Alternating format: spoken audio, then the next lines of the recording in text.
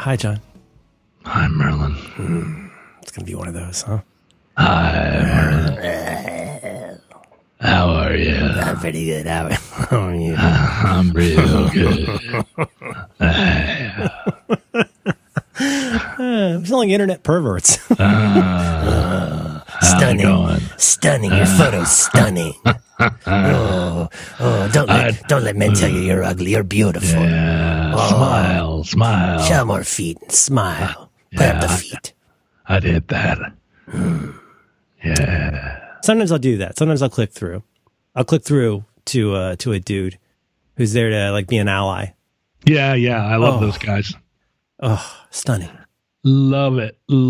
Yeah. Super stunning. Well, and of course, there's really no way you can comment at all. There's no wrong way to hit on women. There's no wrong way. This is America.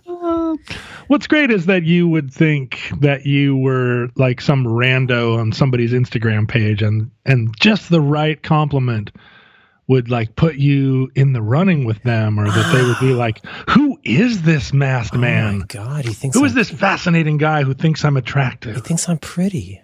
I know. He wants me to smile more. I wonder if he likes my eyes. As someone who's constantly on the make, as I am. Are you? And also being made all the time. You get made. I get made all the time. People commenting. Just look at my Instagram page. It's full of people being like, stunning. God, you're stunning. Like your eyes. Yeah. Wow, your eyes. Has anybody ever told you have beautiful eyes? Nobody tells me nothing. Every time I am a non-player character. I am a non-combatant. I have no libido. I receive no libido. I have not had libido since the Pixies were popular. Yeah. I don't have it. I'll do what I need to do to get the job done, but really I'd rather be looking at my phone. It is extraneous to need libido. I feel so fortunate. I feel so fortunate about so many things, John. Sign blessed. Yeah. I mean, I've got my hair. But you're not driven. You're not driven by your animal instincts. It just feels so desperate. Yeah. I mean, I had times where I was very libidinal. Part of it is also I started early. I started very early. Yes. Oh, you were hot to trot in military school? Well, I watched a lot of TV as a kid. And, one of the overriding narratives is like meeting girls. And I was easily infatuated. And that's an important distinction. I think infatuation is an important thing to be aware of. It's very different from actually caring about the other person, which I think is something a lot of these guys on Instagram don't realize. Being infatuated with somebody's photograph is very different from seeing them as a human being. Really? Well, grab a coffee. I mean, but who cares? Listen, teens, it's time to have some serious talk. I'm going to turn my chair around here. No, wait a minute. Were you a Christy McNichol or a Tatum O'Neal? Oh, all the great girls. Let's talk crushes. Let's see. The earliest crush I can really remember putting my finger on was, I didn't know her name at the time, but Jacqueline Bisset.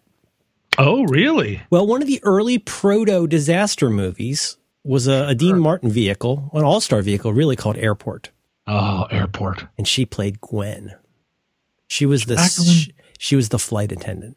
I saw a picture of her the other day, and her name was right on the tip of my tongue. Thank you for putting it there. Yeah. Jacqueline Bisset. So I fell in love with lots of people. I was infatuated. I fell in infatuation with lots of ladies on TV. Fall in love, I did. Oh, you will. Judge me by my size? Wait 3 seconds. My first... Stand back, Eve. I don't know how big this thing gets. My first crush was Jodie Foster. Jodie Foster. Oh. Yeah, because she was in Candle Shoe. Yeah, right. And then she was in... Bad News Bears. She was in Bad News. No, that was Tatum O'Neal, right? Who am I thinking of? Oh, no. Was it Jodie Foster? Who was in Bad News Bears? It was Jodie Foster. Tatum O'Neal was... she was in Paper Moon with her father. No, it was Tatum O'Neal was in Bad News Bears. No way. Yes. No. Yes, I'm afraid so. Tatum O'Neal. Oh, she was in the Bad News Bears. Yeah. Jodie, and so believe me. You know what it is? Little Darlings. That's what screwed me up. Darlings. Do you remember Little Darlings? Of course. That was the one that had it all. It had Tatum and Christy. McNichol, Tatum. Well, what was the Jodie Foster that I'm thinking of? Jodie Foster. So she was in Bugsy Malone. Oh. That's such a good. That soundtrack is so good. Her name is Tallulah. The great Paul Williams. He could have been anyone. All the great crushes. And it's got that nut job. Scott Baio's in it. Scott Baio. And there's a pie fight. Remember the pie fight? Come on, do I remember the pie fight? I have it memorized. I can choreograph it for you right now. I watched that video. I have a really crappy like DVD rip of that's terrible. But I'll watch that video, the final scene with little black kids like playing the piano, and it starts, and there's the pie fight. The kid who plays the villain guy is really good too. He's great, and he's not an actor. He was just some British kid that they were casting kids. They're always jamming the British on us. They were casting kids, and they were like, "Who's the biggest bully in the school?" And the kids were all like, "That kid." And they're like, "Come here, kid. We're gonna make you a star." And I think he just ended up being like some guy that worked in a factory or something. Because that movie was made in England the same way that Star War. Oh, at a Pine Brook studio type situation. Yeah, it was one of those. Yeah, typical jam up. They have big sound stages there. Real estate's a lot less costly. Yeah, well, that's the thing. London real estate, you can have it for a song. Yeah, you can build it anywhere, governor. Get it on your mobile. Yeah. She was on. Oh my goodness, she was on so many TV shows, dude. So I'm looking at the movie science page for Jodie Foster. Oh, Jodie. She was on. I'm just gonna do. Oh, she did the voice of Pugsley Adams. What? That can't be right. I don't even know what Pugsley Adams is, and I'm impressed. Well, I think that was probably the animated Addams Family. She was on. She was the Amazing Chan and the Chan Clan. She was on My Three Sons. Oh, Courtship of Eddie's Father. She's been. She's on. She was a missing child on Adam 12. How do you feel about Fred MacMurray? I always enjoyed Fred MacMurray. I thought he was sort of like a TV Jimmy Stewart. Yeah, right. And but I always, as a kid, I was a little suspicious of TV Jimmy Stewart, I have to say. Fred MacMurray, he had those little like eyes. He's got those little beady eyes that are too close together. Yeah, and too much eyebrow, I think. But then I've always been somebody that's a little suspicious of too much eyebrow because I'm from a low eyebrow. Well, they're blonde. I have low Q or whatever, low eyebrow Q. Oh, this is so confusing to me. T. I have low T. That's what. Oh, you're low in T. You ready for this? Here's where I got confused. So Tatum O'Neal is with her father, playing with her father in the great film Paper Moon, a very good movie, right? Featuring the great Madeline Kahn. Although he's a bad dad. Well, he is selling Bibles. No. But I mean, in real life. Oh, he's problematic. You're saying he's super problematic. Is he? Not good. He wasn't nice to Farrah Fawcett. Is that right? No, he wasn't good to Tatum either. Farrah Fawcett had been with Lee Majors at one point. Isn't that a flipperoo? Weren't Farrah and Ryan before Farrah and Lee? I don't remember. But all of those Disney films starring David Niven, I always think of them as featuring Jodie Foster.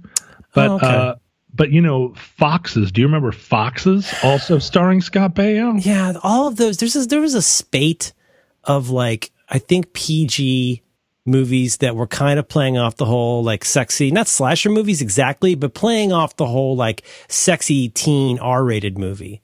Right. There was that. There was A Little Romance, which is very sweet and had Diane Lane. There was the Mad Magazine movie, Up the Academy. Oh, Up the Academy. There's a lot of I think there's a fair amount of sexy stuff going on. Yeah, some of it fairly problematic. It's the Porky's problem. Ugh. Okay, so here's another thing that's screwing me up. This is a rat king of actresses. So I'm almost done. Up the Academy is a terrible movie. It's not a good movie. It barely features Alfred E. Newman at all. I think he's just in the end. Well, but it is directed by Robert Downey Sr. Robert Downey's, he did Putney Swope. I mean, he was a famous director. I think he did Putney Swope. It seems to me like you either put more vowels into that than were needed or took vowels out. I got a lot of problems with it. What about the name Roger Federer? How do you feel about that name? I think that has too many syllables in it, Roger Federer. Federer. Yeah. It just kind of trails off into a burble. Putney Swope, 1969, Robert Downey Sr. Now, here's the problem. You got Paper Moon, which is a terrific movie. It had Madeline Kahn and fuck me gently. Wait, Tatum O'Neal played Ryan O'Neal's daughter, Addie Pray, right, in Paper Moon. Okay, 1974, you got a TV series called Paper Moon. Guess who played Addie Prey in Paper Moon TV Jodie series? Foster? Jodie Foster. Oh, that's why? That's sure, why. Of course, you're upside down on that. She was in Freaky Friday. Alice Doesn't Live Here Anymore. Let me put this to you. I'm looking it up, the Academy. Yeah. 2 things that might be interesting to you. Okay, I'm going Ralph there. Macchio. Yes. The Bargain Basement Scott Baio. Oh, And Barbara Bach. oh, Barbara Bach. Now, was she married to Ringo Bach. Starr? Barbara Bach was married to Ringo Starr. And so I think she was in Caveman. She was in The Spy Who Loved Me and Force 10 from Navarone. No, stop. Shut your dirty mouth. She was in all those things. She was just like she was the bookcase, if you know what I'm saying. She was the bookcase. This episode of Roderick on the Line is brought to you in part by Amazon Prime Video Channels. You can learn more about this right now by visiting tryprimechannels.com/supertrain. This is a great new sponsor. Prime Video Channels is an Amazon Prime benefit. In addition to fast shipping with Amazon Prime, you can also have great entertainment delivered to you instantly through Prime Video Channels. You can create a TV lineup that you love from 100 plus premium and specialty channels. They got stuff like Showtime, Stars, HBO, CBS All Access, Noggin, PBS Kids, PBS Masterpiece, Acorn TV, and my favorite, BritBox. So good. All channels start with a free trial. That means you can start out a 7-day free trial for any of the channels that you haven't tried yet. This is you just get the channels that you want. You go in and check it out. See if you like it. If you don't like it, you can cancel it. No big. You know, it's pretty neat. After you started a channel subscription, you can watch the movies and the TV programming anywhere, anytime. You just open Prime Video and look for your channels. And you can watch your subscription through the Prime Video app on over 650 connected devices. Most importantly to me, it works a treat on Apple TV. And it works great with smart TVs like my LG. I went and I gave this a shot, and I am loving it. It was a no-brainer for me to pick out which channel I wanted to add. That was, of course, BritBox, which gives you tons of great British programming, BBC stuff. Just rewatched City of Death, Doctor Who episode arc, so good. You can get that QI game show. They got Faulty Towers, Blackadder, The Only Office That Matters, The British Office, so good. You should go and check this out. I found it very easy to sign up for with my regular old LG TV app. I went in, I signed up. And now I'm using it and I'm loving it. Please go and check it out. You only have to pay for the channels that you want with Prime Video Channels. You're not going to get some big dumb bundle you don't need. Start your free trials of over 100 channels by visiting tryprimechannels.com/supertrain. That's tryprimechannels.com/supertrain to start your free trial today. Our thanks to Amazon Prime Video Channels for supporting Roderick on the Line and all the great shows. What? Was she in her corn? She was the bookcase. All right. She was right in the center. I'm surprised she wasn't. You're saying she was a tent pole. I'm saying that she was the walls, she was the roof, she was the floor. Okay. All right. Anyway, but all of that is by way of saying that you got an early start having boners. Well, it wasn't. Even Freud acknowledges a latent period. I from a young age was attracted to girls my age. That's all I'm gonna say about that. You were attracted to girls your age. Yeah, we passed notes and stuff, like in elementary school. At a young age. I didn't have a girlfriend. I did not have an according to Hoyle girlfriend until 10th grade, but I had a lot of little friends. So if little friends expressed some crushitude on you, oh God, did you receive the crushitude with like cool, or were you like me, a total spazoid nerd? I want to hear about. I'm going to put a fork in that because I want to hear more about that. There was one instance where in probably 4th or 5th grade where I had a mostly over the telephone relationship with a girl from school. Wow. And she was, for the first time ever, more into me than I her.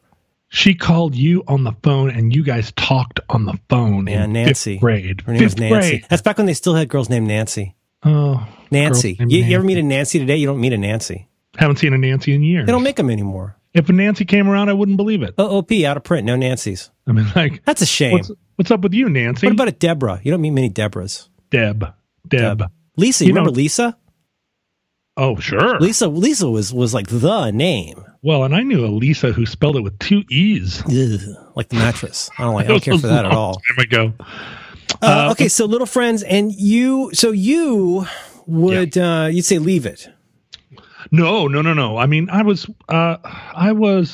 young for my grade, right? I was always the youngest kid in the grade. I was old for my grade. Never the oldest. And if I had it to do over, I would have said when I was 4 years and 10 months, I would have said to my mom, "Can you just hold me back? Please hold me back." Oh God, like, yes. That's not how they thought back then. They were like, put him forward. And now I look back, I'm like, God, wouldn't it have been great to have been the oldest kid in the class? It was awesome. I'm a November birthday. You're a September birthday. September. And so I always started school a year younger than everybody. And then I was like, okay, now here I am. I'm 6 years old. And you were like, I'm 7 and twirling your mustache. But so when girls expressed an interest in me, I always just got really, still to this day, really like, huh? What? Who? What? Interesting. Just scared and freaked out. Do you feel like it might be a jam up?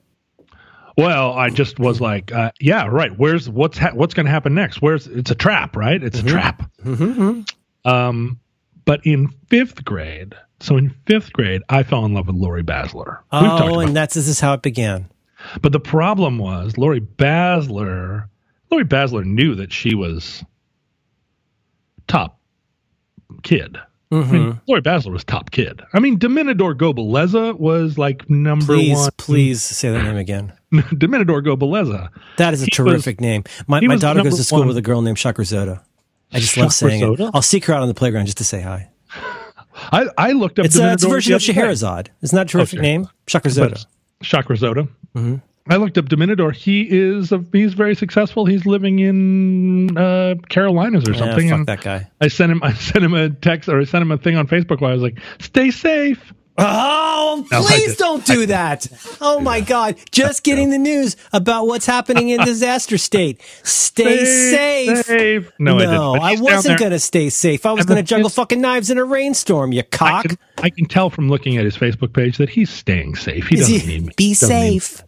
Well, sometimes you look at somebody and they're not being safe, and you feel obligated to say stay safe.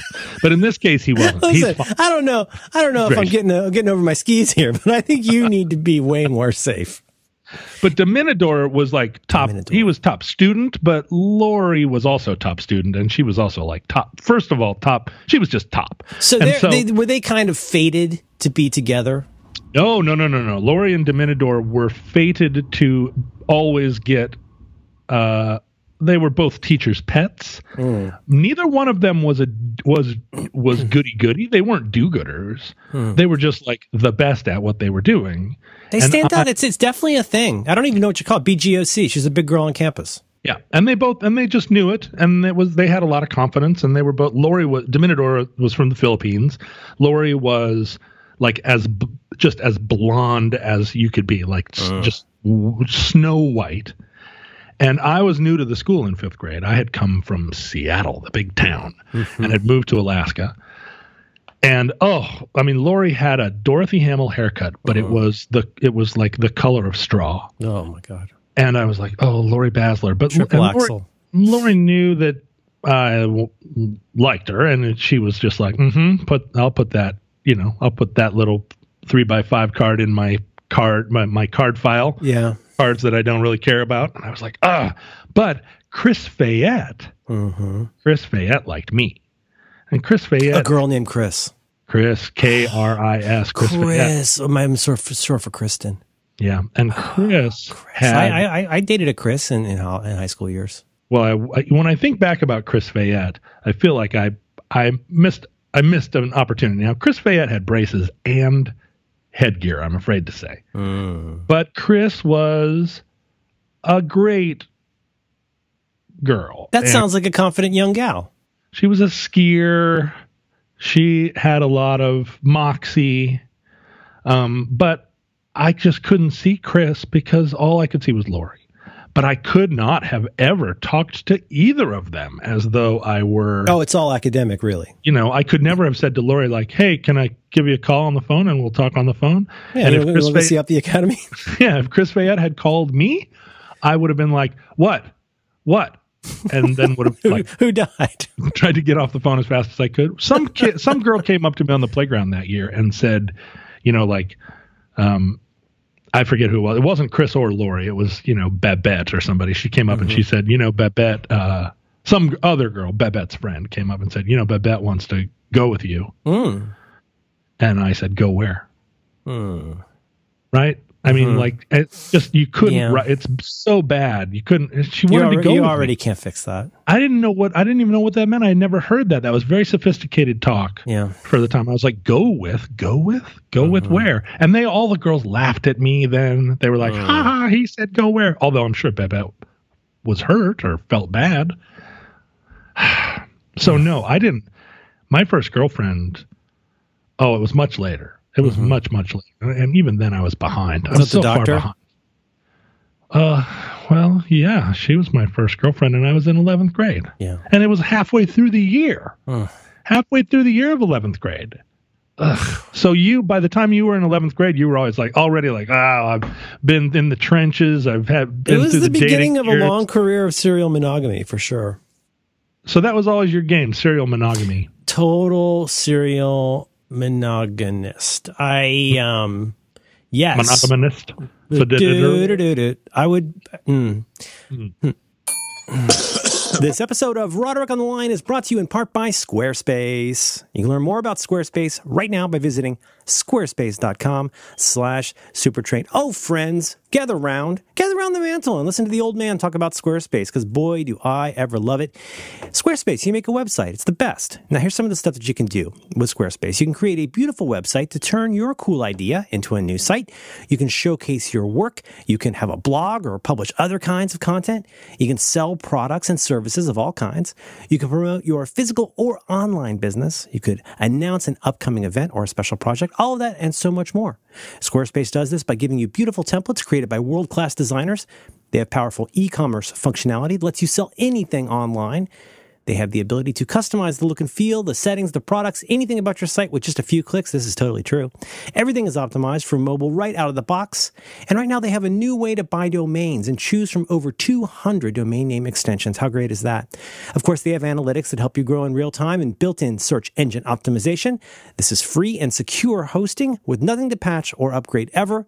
And they have 24/7 award-winning customer support. Y'all know I've been using this thing for years. And if you're listening to Roderick on the Line, you're already a Squarespace user in some form or fashion, because that is where the Roderick on the Line podcast is hosted. It's where our videos, or rather our audio is, all the episodes of all the great shows. The show notes, the images, it's all up there on Squarespace. I use Squarespace for my own personal site.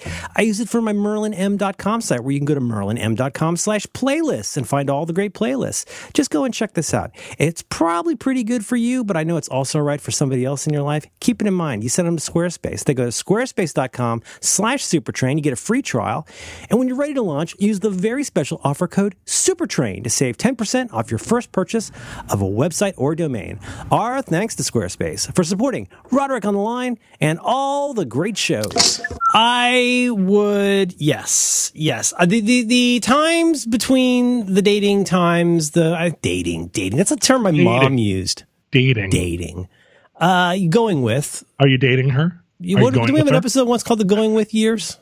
I don't remember. That was a terrible TV show, though. That was where Marilyn Manson got his start. A feeling that you don't understand. It's the Going With Years. The Going With Years. Yes, I rarely had periods. Now, I was not a cheater, and I looked down my nose at the cheaters.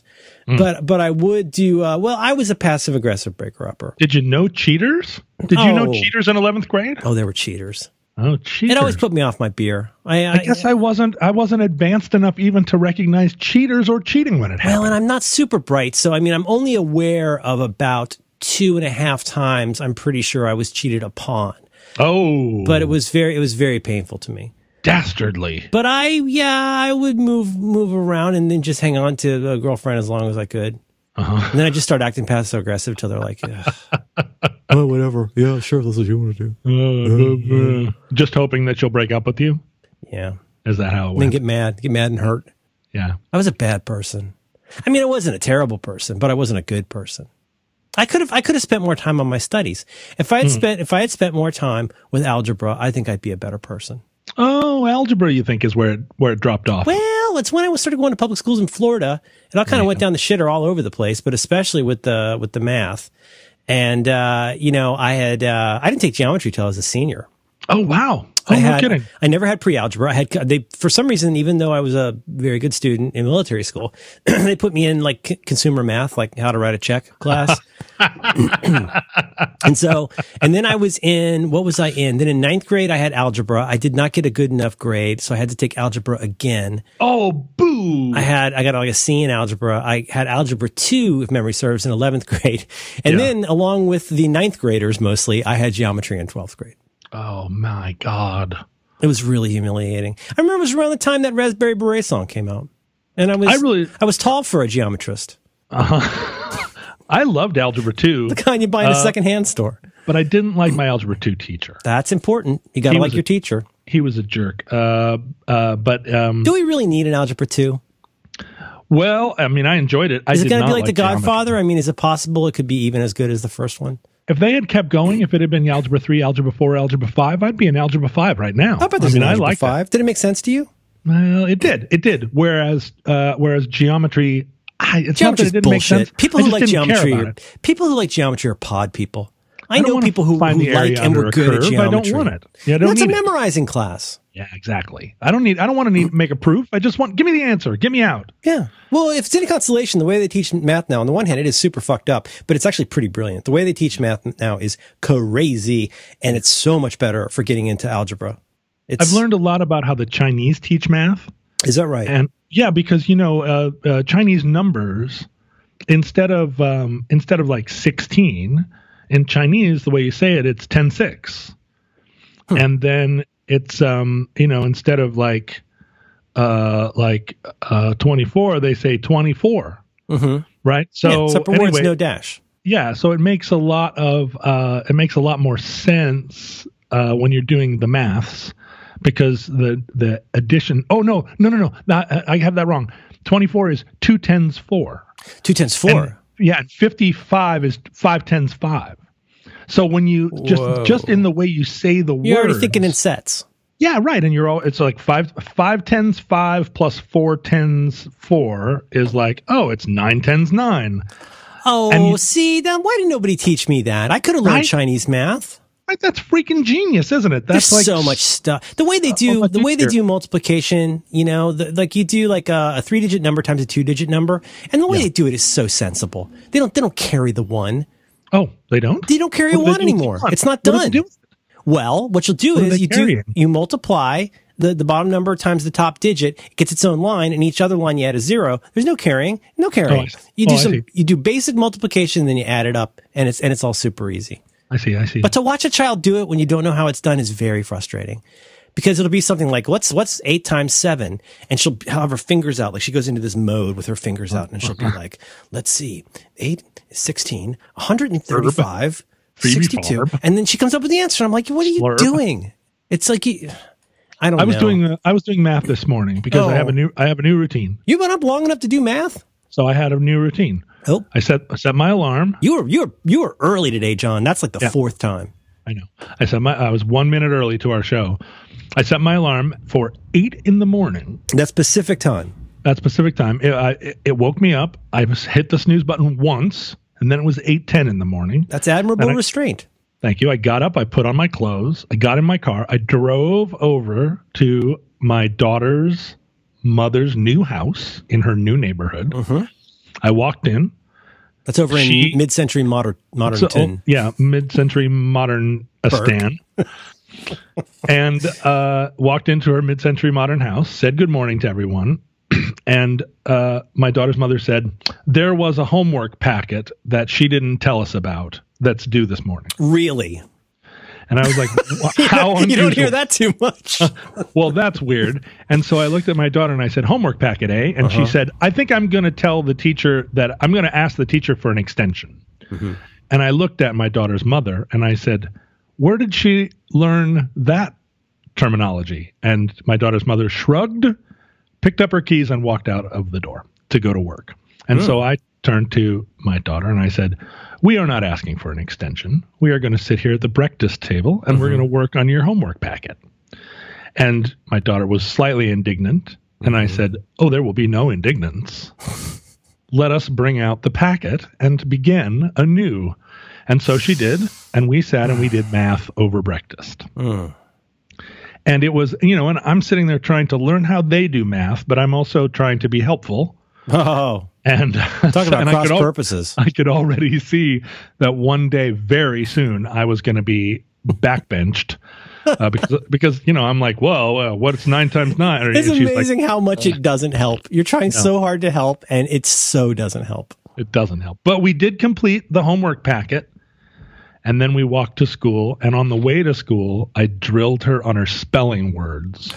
Wow. You did all this morning? Yep. And then got her to school. And as we were walking across the playground, we got to about halfway across the playground, and she said, "I think I've got it from here, Dad." And then ran ahead, and I was standing there and looking around. Well, guess I'll see you later. All right, and turned around and walked back over to daughter's mom's house, and then got in the car, came here, and was a minute early. Early. You get special points this week. There's several Power Dad points there. Good job. So what I'm trying to do is this is the new. The new is I wake up. See, because I did not go to sleep any earlier than I normally do last night. Yeah, so I didn't want to ask. I'm a little bit tired, but the new. You still getting 4 hours a night? Yeah, about 4. All right. Popped in on your other program. You sounded pretty tired. Let's say 5. Let's say I'm shooting for 5. Sure, you round up. But I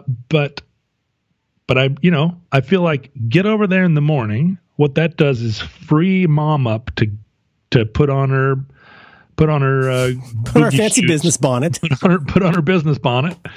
Put on her arm. She said, "I'm interviewing a new candidate today," and I was like, "Really?" And is that why you're wearing a motorcycle jacket? And she was like, "Yeah, that's right." That's a power move. Off she went, and I was like, "Good luck to that person. Good luck to whoever you're interviewing." Motorcycle jacket and flip flops. Let them know who's boss. She was just like, I'm the CIA guy in Sicario. That's who I am this morning. But I feel like then we get to we get to walk to school, which seems to me to be the whole game this year. I love it. I love walking to school. It's so good. Do some homework quizzes. Make some dad jokes. Ask her about her reading list. All that stuff, all the great stuff. Yeah, you got to find those moments. I mean, nobody cares, but you got to find those moments where like there's nothing that has to be going on, and you're both outside of your usual element. And that's like a lot of times when kids say something cool, or offer something up that they wouldn't if they were playing Zelda 16 hours a day. Yeah, like when my daughter said the other day, she was like, "Mama has a drawer in her house that's full of money." And I was like, "Really?" That sounds like the beginning of a very good blues song. She said, "Yeah, there's a drawer that's full of money." So the next time I saw Mama, I said, "Is there a drawer in your house full of money?" And she said, "How do you know about that?" And I said, "Well, a little bird told me, but here, word to the wise, I don't know if you're a fully grown person who has a big time hotshot job, but don't keep a drawer in the house full of money." Yeah, bad OPSEC. Yeah. She said, "Oh, I'm paying workmen and stuff." And I said, "If you got workmen coming through the house, even more, don't keep a drawer full of money." Definitely don't put a sticker with a $ sign on it. Yeah, right. Or a sticker that says money drawer. Or not money drawer. Anyway, we worked it out. I said, "Look, put your money in silver, use it as a doorstop. Nobody will ever know." Yep. Did you know, Merlin, that when I graduated from high school, I was still a virgin? When you graduated, I feel like I knew something about this. Mm-hmm. You had never, boy, how does one say? In the realm of carnal knowledge, had your fortress been explored at all? Or, you were unexplored? Yes, 98% unexplored. Just on top. And then I took a year off before I went to college, and I traveled around America. They call it a bi year. I took a bi year. Mm-hmm. We didn't call it that then. Though. No. We called it couldn't get into any college because of 1.2 cumulative grade semantics. Average. Couldn't get into college, so spent a year hitchhiking. In that year that I was hitchhiking around the country, I never, ever, ever talked to a single girl. So you didn't have any hitchhiker sex at all? None. I would sometimes, it'd be 1:00 in the morning, and I would end up in a diner in some little town in Idaho. and I'd be sitting at a booth in the back, and I'd be watching the other kids my age, which is to say 17, 18, the other kids who were at their liberty to go to a diner in the middle of the night and smoke clove cigarettes and wear dark eyeliner. And I would be in the same diner, the same age as them, but I was wearing some kind of denim jacket that had a bunch of dirt on it, and I had like twigs in my hair, and I'm sitting at the back, and I didn't smoke at the time, so I'm not smoking cloves or anything. You're just having a grand slam and keeping to yourself. Keep having a grand slam and a milkshake or whatever at 1 o'clock in the morning, and watching them and going, what would, like, I'm hitchhiking across the country, like I'm like a character in a movie that these kids want to meet. Yeah. Right? Like I'm the Charlie Sheen in Ferris Bueller's Day Off in this scenario. Right. And yet they're not coming over to talk to me, and I have no idea how to talk to them. So I just sat and I wasn't even staring at them. I was looking at them from under my bangs. And I can't even recall if anybody did come over and talk to me, because if they had, I would have been like, what? Huh? What? I'm not doing anything. What are you doing? And then they would have been like, thanks. And, so nothing. So then a whole other year after I graduated from high school, still a virgin, still basically. Was it on your mind? Yeah. Although I was, less for the experience than the, like, this is, you have a history of wondering what you haven't achieved yet. Right. So was it feeling like a little bit developmentally behind more than the sensual part of it? Oh, I knew I was developmentally behind. I didn't care about that because I was also really like a moralistic young person. Right. Where I was like, you don't want to do something bad. I used to be like that. You don't want to kiss somebody. I used to be like that with kissed. Girls, and it was a really bad look. Yeah, and what I figured was if they wanted to be kissed, they would tell me. And the fact that no one had ever told me meant that no one wanted me to kiss them. Nobody decent anyway. Well, I mean, Chris Fayette never even said, I want you to kiss me. I mean, there were... you had to get through all that headgear. There were plenty of girls that stood around holding their pillbox hat boxes that they had drawn Paisleys on or whatever, who were like, what are you doing? And I was like, what? Huh? What? Nothing. I just was not getting, it was not getting through to me. Then I came back home from my year hitchhiking around. Now I was a seasoned, like I had perma twigs in my hair. I had you're scars. A road warrior. Road warrior. None of the girls back in Anchorage did I really make any kind of like. Well, you got to have a time when you get settled back in. You've seen some shit at that point. I'd seen some shit. Right? I mean, it's kind of like that was your Vietnam. I did get into college at that point. I went to Gonzaga University. I got there freshman, but I was now the appropriate age, right? When I started as a freshman, I was now 18 going on 19. Oh, I get it. You're all caught up now. Right. So I took a year out and now I'm back and I'm the age of the other kids. You were like a red shirt. Like you took some time, well, not like Star Trek, but like you took a year off. You let your buds grow a little bit, and now you're all ready. You're ready to get all Catholic. Catholic college, right? Is that Catholic school? That's a Catholic school.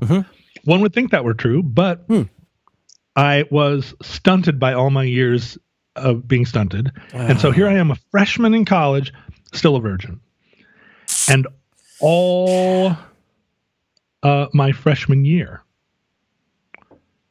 still a virgin. Did you have a roommate?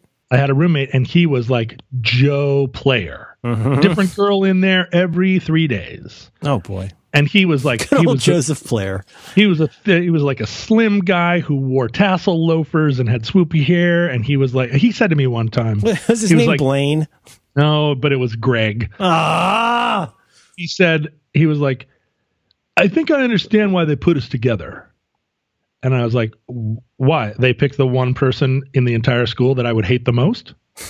And he said, no, they put like, and this is, he said, they put the smartest kid in the school and the coolest kid in the school together. And I was like, I don't hate you less, even though you paid me a weird compliment. Yeah. I hate you more somehow. Like there's a whole like a Hegelian two sides of a coin thing going on there. He didn't even let's be honest, it makes you the ugly sister. Well, so I would lay in bed and he would be in the bed 6 feet away from me making out with a girl. And I would just be, and they didn't seem to care, which also was crazy to me. Like, doesn't she care at least that I'm here? Like, I'm not a fun, quiet, like he's hiding under his blanket. Super intelligent scold. Well, and I'm sitting over there going, like so mad. Yeah. And just, and they would just laugh. Anyway, so I met a girl. There was an event where G. Gordon Liddy debated with Timothy Leary about drug culture at Gonzaga. And I did. The trick is not minding.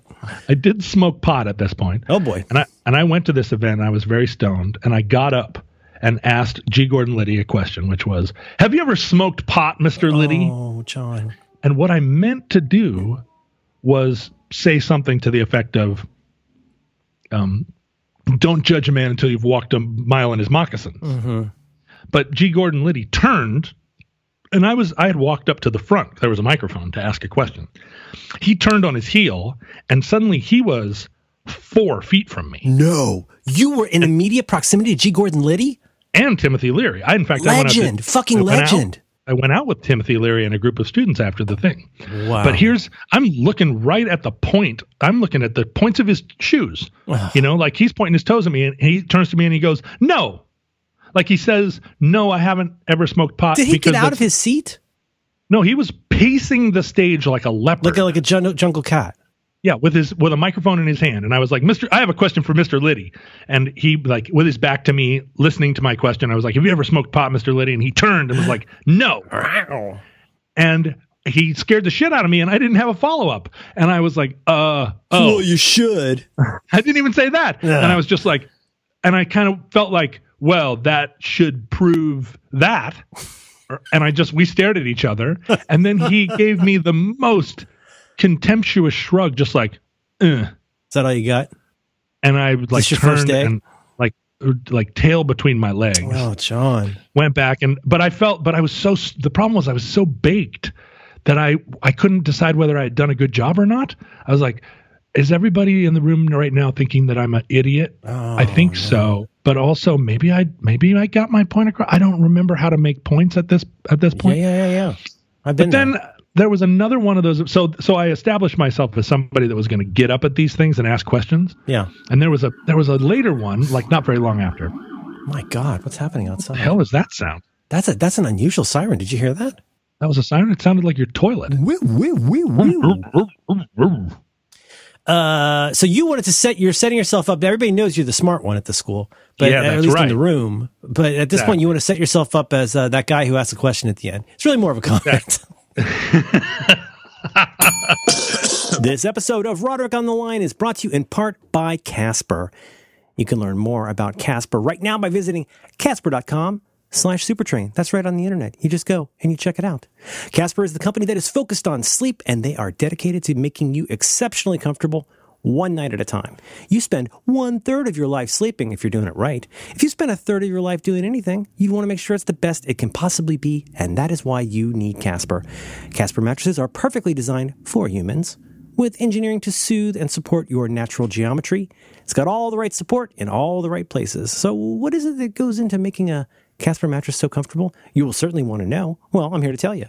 They combine multiple supportive memory foams for a quality mattress with just the right sink and bounce. Casper mattresses are designed and developed in the United States of America, and their breathable design helps to regulate your body temperature throughout the night. And with over 20,000 reviews and an average rating of 4.8 stars, Casper is very quickly becoming the internet's favorite mattress. Now listen closely. You can be sure of your purchase with Casper's 100-night risk-free Sleep On It trial. They deliver directly to your door in an impossibly small box, and if for any reason you don't love it, Casper has a hassle-free return policy. All of the humans in my house sleep on a Casper mattress. I would not have it any other way. I do not like traveling because traveling is garbage as an activity, but I also hate the fact that I do not have my Casper mattress with me. As small as it is when it appears in that box, it would be kind of weird to take it on a plane. That's just me. They didn't tell us to say that. So here's what you do. Right now, you go out there. You go to Casper.com/supertrain, right? You got that? And right now, you can get $50 towards select mattresses by going in there. And you use the offer code SUPERTRAIN at checkout. Terms and conditions apply. $50 towards select mattresses. Woo! That's a pretty good deal. Our thanks to Casper for supporting Roderick on the Line and all the great shows. Remember that guy? I was that guy. I have a question. I get those comments every time I appear at them. More a comment than a question. But then there was an event slightly after that. Because this was one of those colleges where they said, "Oh, we're going to have a thing. We're going to have a thing every 2 weeks where some person in the public sphere comes and does a talk or a debate or something." And it was somebody like, it wasn't Caspar Weinberger. It was probably Lawrence Eagleburger, one of the lower burgers, not like a high burger, but a low burger. But like still a big burger, right? Yeah. Lawrence Eagleburger is not the smallest burger you ever saw. Somebody like that was talking about, no, but wait a minute. I remember who it was. It was somebody. Was it somebody from the Reagan administration? Somebody from the Reagan administration, like a legitimate. A hawk. Was it Alexander Haig? Was it Haig? It was not. It might have been. It's not Caspar Weinberger. No, I would have known if it was Haig. I would remember if it was Haig. Okay. But it was somebody. It was not an undersecretary. It was somebody that if I remembered their name, we would be able to have a good laugh. Anyway, he was on stage, and I was slightly less baked at this event. And he was talking about how Europe loved America and how his experience of being, the chief of NATO or whatever, was that American foreign policy and our anti-Soviet communist, like global hegemony, et cetera, et cetera. And I got up at the end and I was like, oh boy, this is more of a comment than a question. I said, it seems to me that in Europe, we routinely see footage of giant protests against the Reagan administration where they're burning him in effigy. It does not appear to us that that we are beloved in Europe, but rather that we are regarded as warmongers. How do you respond to this? This comment that is more than a question. And he, again, turned on his heel, looked at me and said, "Have you been to Europe?" At which point I had not. And I said, no. This was how I should have asked my follow-up question to G. Gordon Liddy. Have you ever... He was asking me if I'd ever smoked pot, basically. Have you been to Europe, he said? And I said, no. And he said, well, I have been to Europe, and and this is a media bias problem. The normal people in Europe regard us as heroes, and you're just seeing the liberal media. Okay, all right. And this was before that was even a term, right? Anyway, but you get what are you going to come back with at that point? Well, I was just like, no, I haven't been to Europe, so I got nothing. So I went back. Yeah, but they're sharpening you like a knife with each one of these exchanges. You're getting sharper and sharper. I was getting better and better. So after the event, the students are all kind of milling around in the lobby of the big theater at Gonzaga, and this extremely beautiful, and beautiful in my way, which is to say, sort of tomboyish and the Jewess with combat boots. Super duper, right? Very, very capable, no makeup. Kind of like an American Mossad type situation. Exactly. Like she was in the Israeli Defense Force. But this is a Catholic university, right? So there are no Jewish girls. There are very few. She comes over and she has a little entourage, like a couple of people following just behind her. Oh, who stand behind her. Do you clock her as the leader? Oh, for sure. She was leading me as soon as she walked up. And she said, your comment to Wine Eagleburger. Dexter Weinstein. Yeah, Dexter Weinbergerstein. And I was like, I felt a cold fear. I was like, oh shit. Because Gonzaga was a conservative school.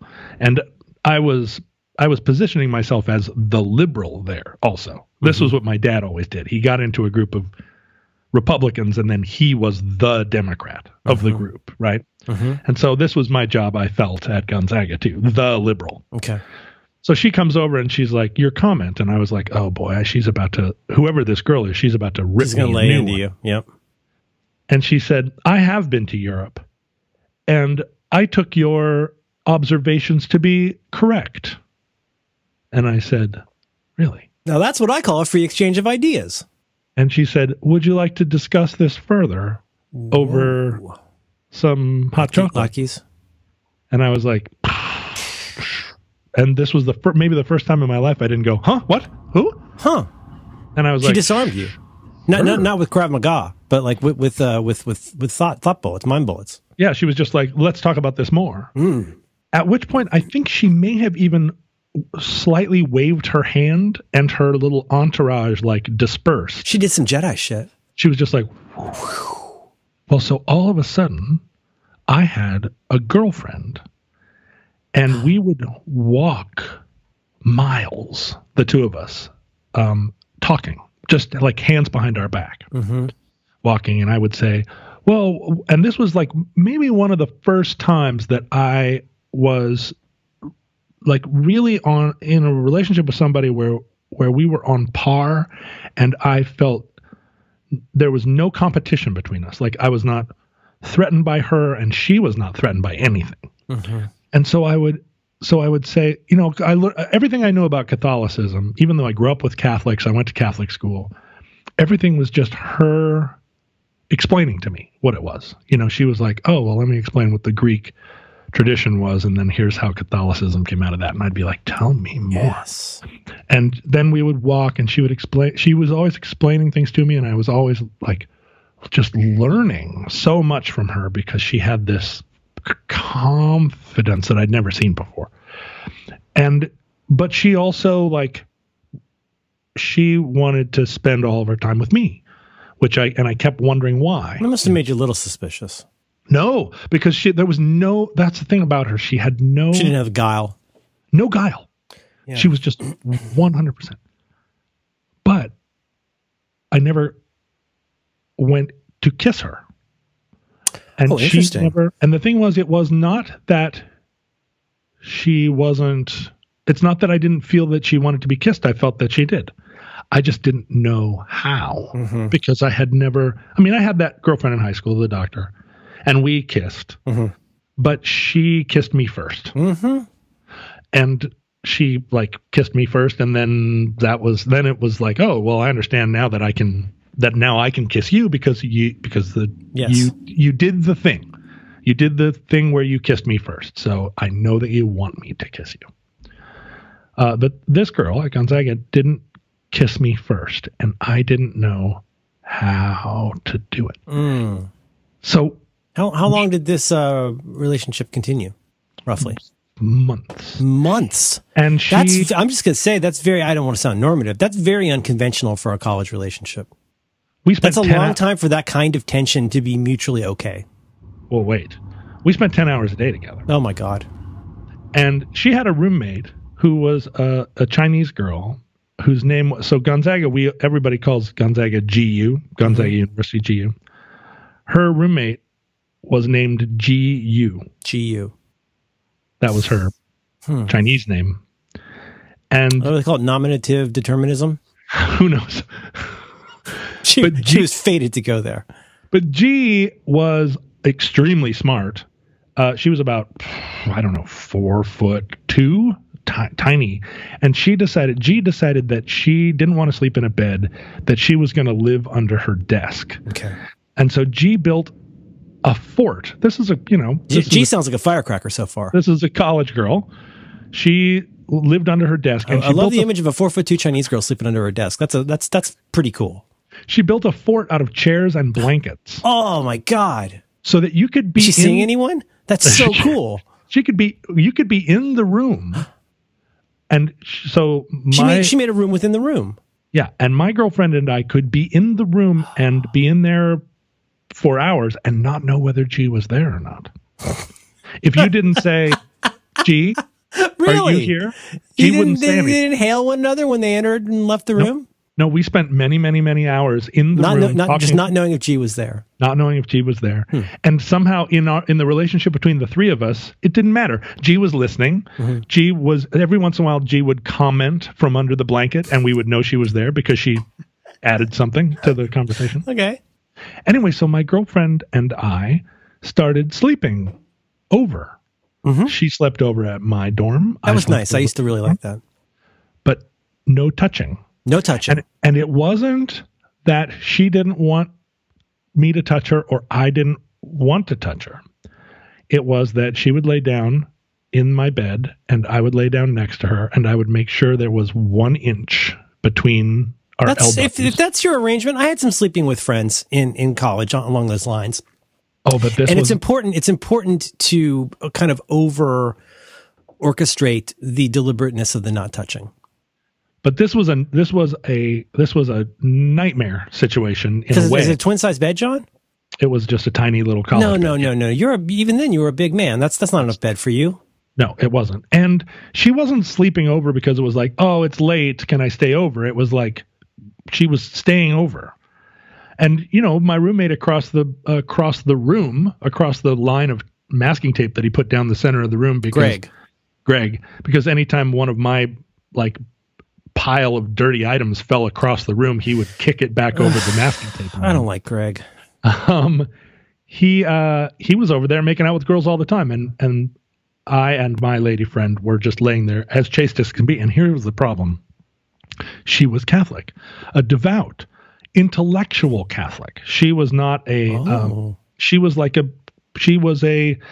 not, as they say, a recovering Catholic. No. She was all in. She was a Jesus Seminar Catholic. Do you remember the Jesus Seminar?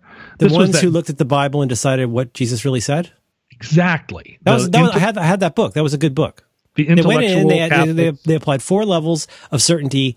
Instead of just having a red letter edition, you would say, here, they would color it based on our consensus. This is how certain we are, whether or not Jesus actually ever said this. Right. They would put... That was a very 90s thing to do, but it was pretty cool. They would put beads in a jar. Okay. And if you were certain that Jesus had said it, you put in a red bead. And if you were like, man, that seems a little bit melodramatic. Jesus might have said this, but it's probably been embellished, that was a pink bead. If you thought, I think that this is something that Jesus could have said something like this. Yeah. But through the mists of time, it feels like very much a thing that probably maybe somebody said that got attributed to Jesus, something like that. Yeah, or anytime that Jesus, I think the Jesus Seminar felt like anytime that Jesus referred to himself in the third person, they were like, no, Jesus, that's not how Jesus actually talked. No. And then there was a black bead, I think, that meant there's no way that Jesus said this. This is totally John. Then they count up the beads. And then they counted up the beads, and it was like majority rule. Boy, that must have taken a long time. A lot of beads. It was crazy, right? That's not exactly how you go about it. But anyway, she was one of those Catholics. You could do that with Google Docs now and get it done in like a couple nights. I know, right? You send an email around, or no, you Slack. You get on Slack. Do a doodle poll, right? So she was like really, really, really deep into the like historical Catholicism, but also she was she was a Catholic. She was like a real Catholic, smart Catholic. And so she would go on Sundays, communion, whole nine? Well, and would take me. Did she go to confession? Absolutely.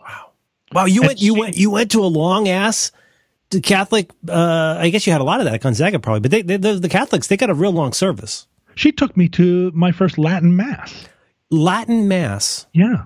It wasn't a regular thing, but Gonzaga every once in a while would have a Latin Mass, and she was like, you got to go to this. Well, there's a name for that. There's a name for that. For the Catholics, is the traditional Catholics, but there's some kind of a name for like the, it could be somebody like, it's not just Mel Gibson, it could be Pat Buchanan, but believe in the pre-Vatican II, bring back all the bells and whistles. The Opus Dei creeps. Well, I think that's a little further down, but yeah. And there's various levels of canonicization in the belief, and like there's some serious fringe groups, some Judean People's Front shit going on. She wasn't like, let's go to Latin Mass because it's the only true Mass. She was like, let's go to Latin Mass because you're not going to see this again, and you are, as a layperson, need this as part of your education. And she was like, you're part of the laity. Yeah, we're going to the Gregorian chants now, or she took me through all of that stuff. And it wasn't just that. She was taking me to museums too. Like she was traditionalist. That's the word I was looking for. I'm on the Internet Science page for traditionalist Catholicism. But here was the problem. This was back in the day when I took on everybody else's baggage. I felt like, well, she's a Catholic, and Catholics don't believe in premarital sex. So for me to touch her and tempt her would be a crime against our friendship. Because there's no way that she's going to, engage in this sinful activity. Now, I never asked because she's not waving you in like the doctor did. Right. She's laying there waiting for me to do something because I perceived her as somebody with pure confidence, but of course she didn't. She's not pure confident. She's a girl who's laying there next to the boy that she likes, and he's not moving on her, but he also isn't giving her, he's not like trying to break up with her or doing the passive aggressive, like, just making himself really difficult. Like I showed These pants are really chafing me.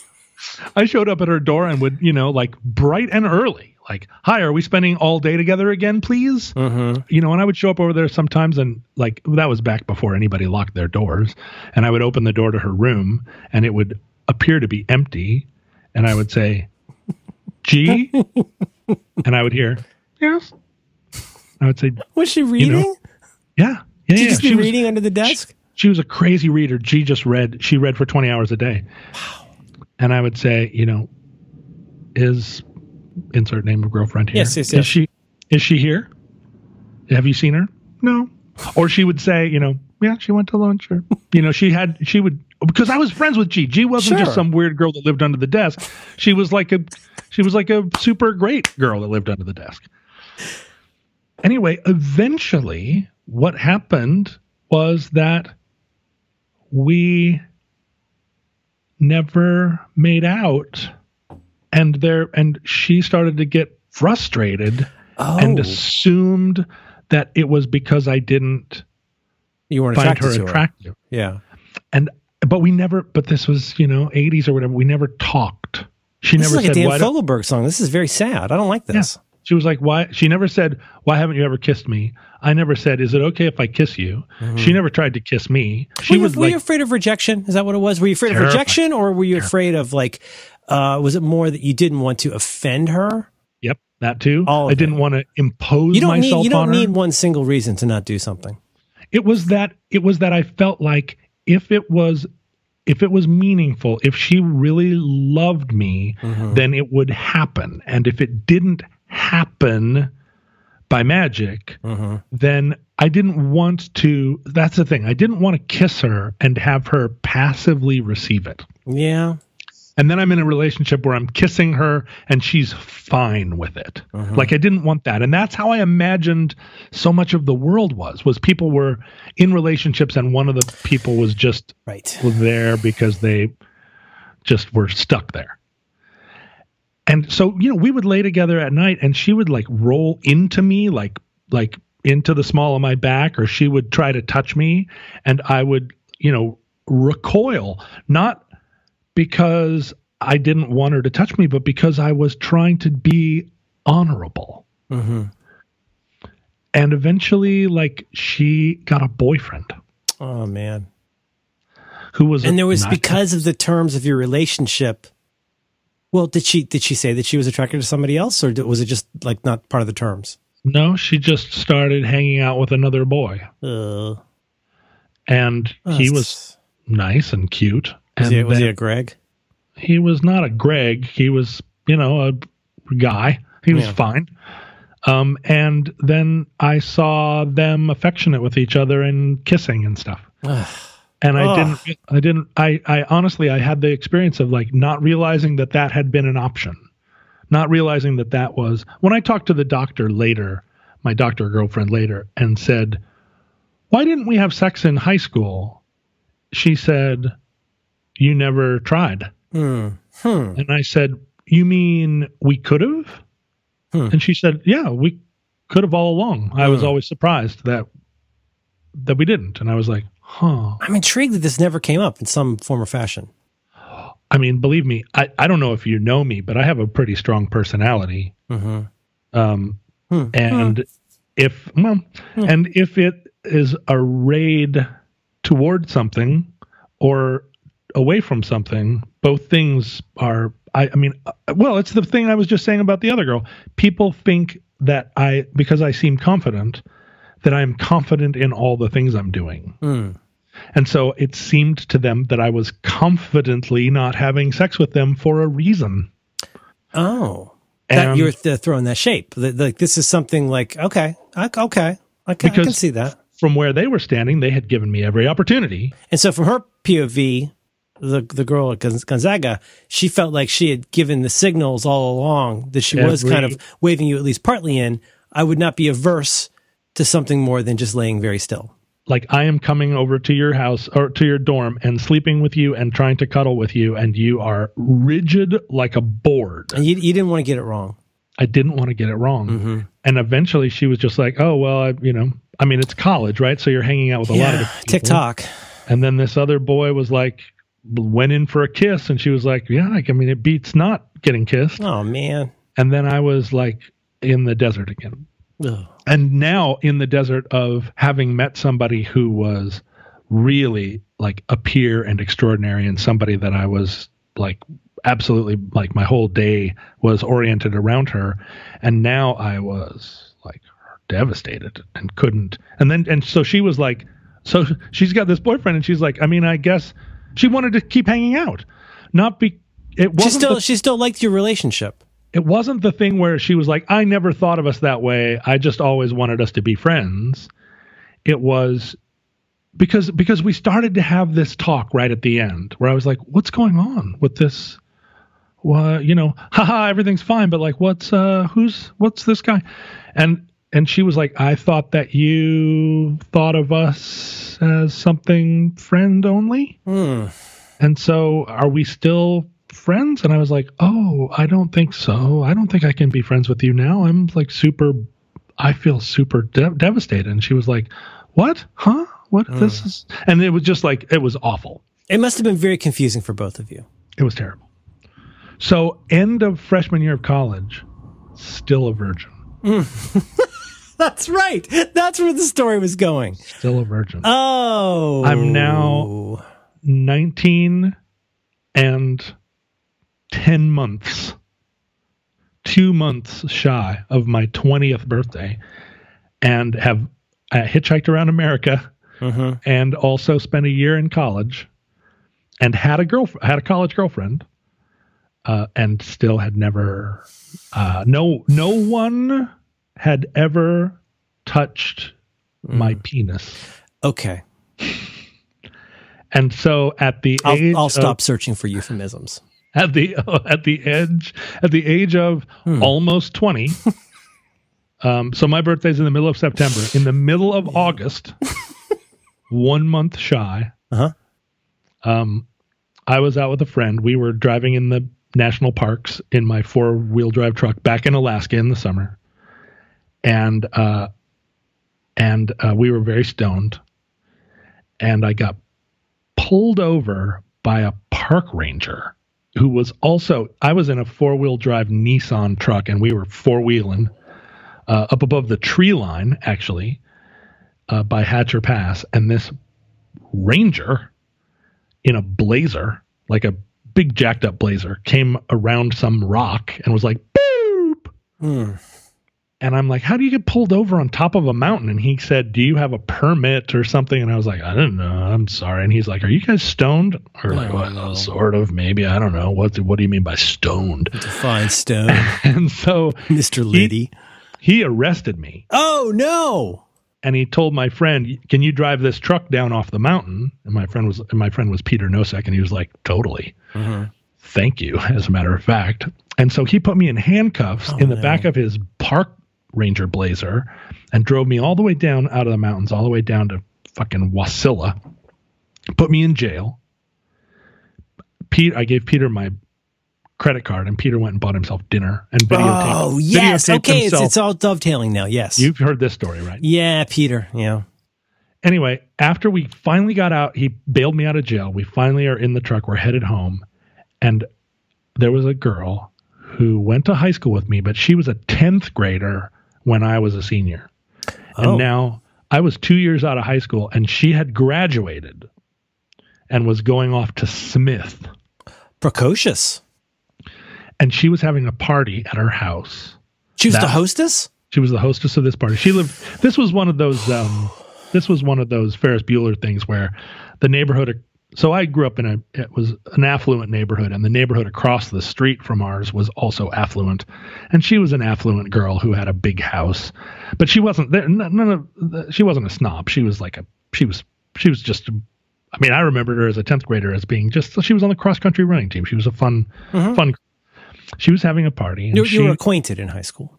We were acquainted. She was a member of my gang, but she was like young. She was a 10th grader. And I was not a senior clearly by this story, I was not a senior who was scamming on 10th graders. I couldn't even get a thing going with somebody my own age. Yeah. But so she says, somehow she connects. You're home in the summer. Everybody knows who you are. Everybody knows where everybody is. She had gotten an invitation to a party she was having called the Sex on the Beach party. And I didn't know what Sex on the Beach was, which is a drink, right? It's an alcoholic beverage. Alcoholic beverage. And at this point in my life, almost 20 years old, if you just said the word sex to me, I would start to fidget, right? Just the word sex was almost more than I could handle emotionally. And she was like, "Come to my Sex on the Beach party." Stop saying that. And I said to myself, like, What? Yeah, you can just freely say such a thing. You can just freely say sex on the beach and not get flustered and blush. Like, are you saying this to me because you're in love with me? And it was just like, no, it's just the name of the drink. We're such idiots. I was like, okay, all right. So you do or don't want to have sex on the beach with me? And it was just like, it's just a party invitation. Yeah. Just come to the party. And so I'd just been arrested, right? Peter had just bailed me out, and I was like, let's go to this party. Peter didn't know anybody at this party because he went to a different school. We show up at the party. It's all the kids that had been 10th graders. Oh, that's such a weird feeling. But now they're all graduated. They're all going to college. They're all like, they feel like they're grown-ups. They're all 18, 19. Sure. They're in the core. And because I was a year younger, right? I'm only 19 too. Okay. So, but I also have been out of school they all think of me as like a senior that graduated. Like a veteran of the psychic wars. Right. So anyway, drinking, partying, I'm feeling I had that feeling that you probably had, which was I was finally the oldest kid in the class. I remember going back, another Prince anecdote. It was when Kiss was popular. I remember going to a party. My friend Brian said, let's go to this party. It's a bunch of seniors. It was like a year or two after. And I just remember thinking it was the strangest experience. I mean, it was like a dream because it was all people that I thought of as my, not inferiors, but as my juniors. Kids. They were kids, and they were out there with their solo cups and MTV, and I didn't know what to think of it. I did feel a little bit out of place. Anytime I went to parties that were hosted by younger people, it gave me a little squicky feeling. But I did like feeling like a big baller. Not in the balling sense, but in the sense of like I'm going to really light this place up with my college age personality.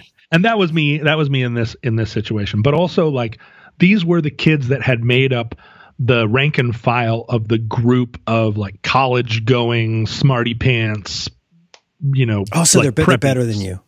No, they all looked up to me. Really? Like because I had been a leader of that group. Okay. I just was the one that got bad grades and hitchhiked across America. But I was I was a leader of the preppy smarts. Okay.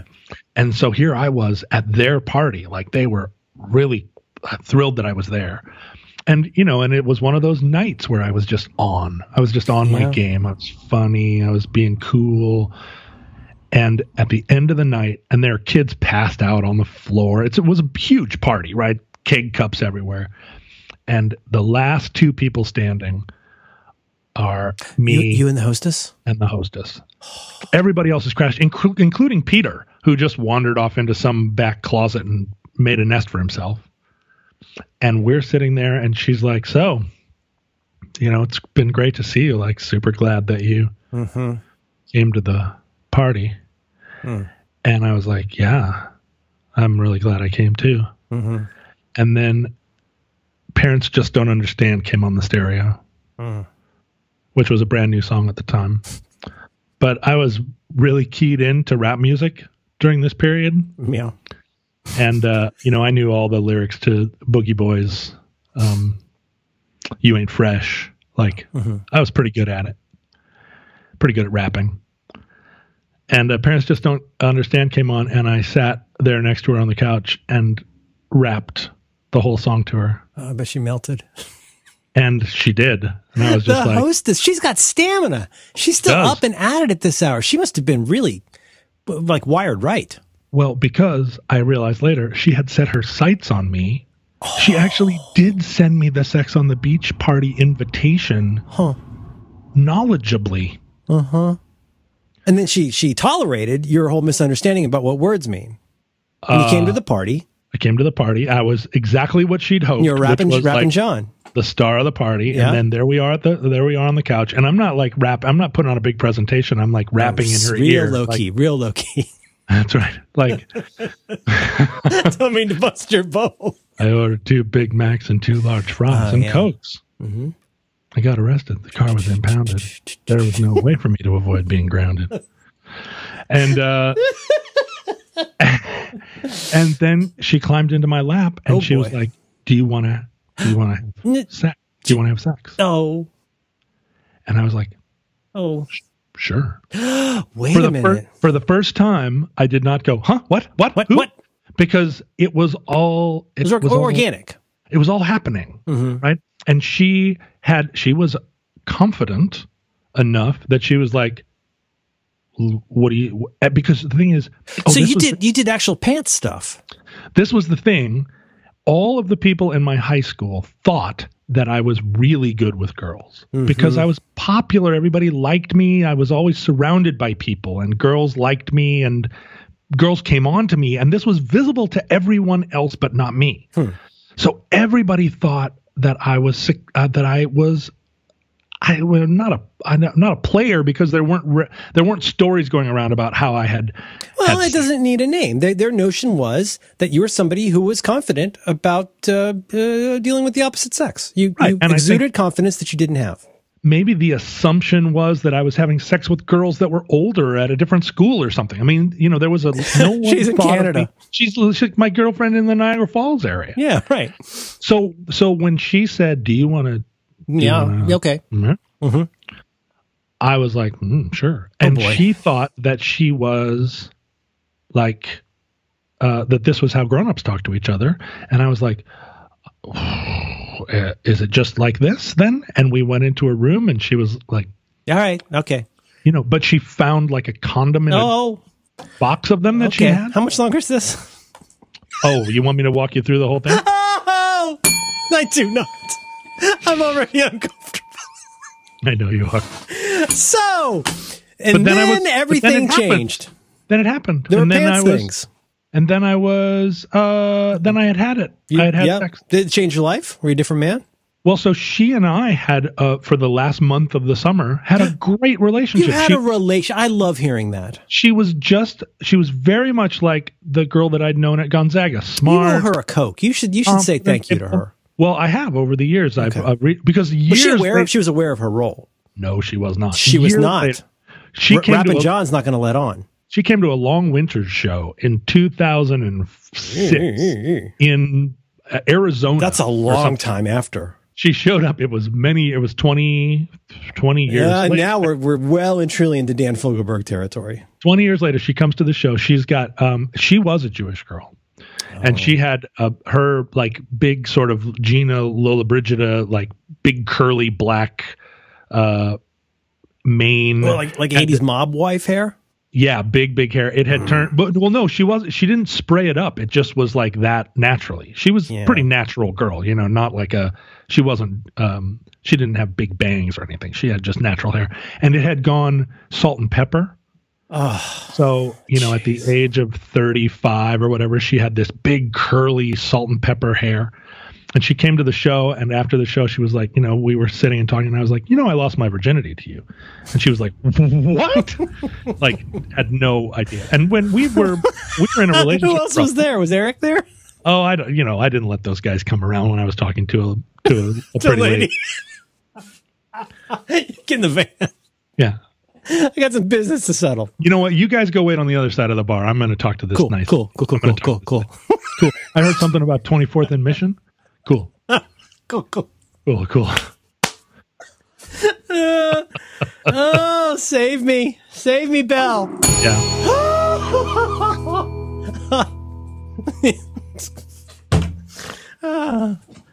I need some beef jerky or something.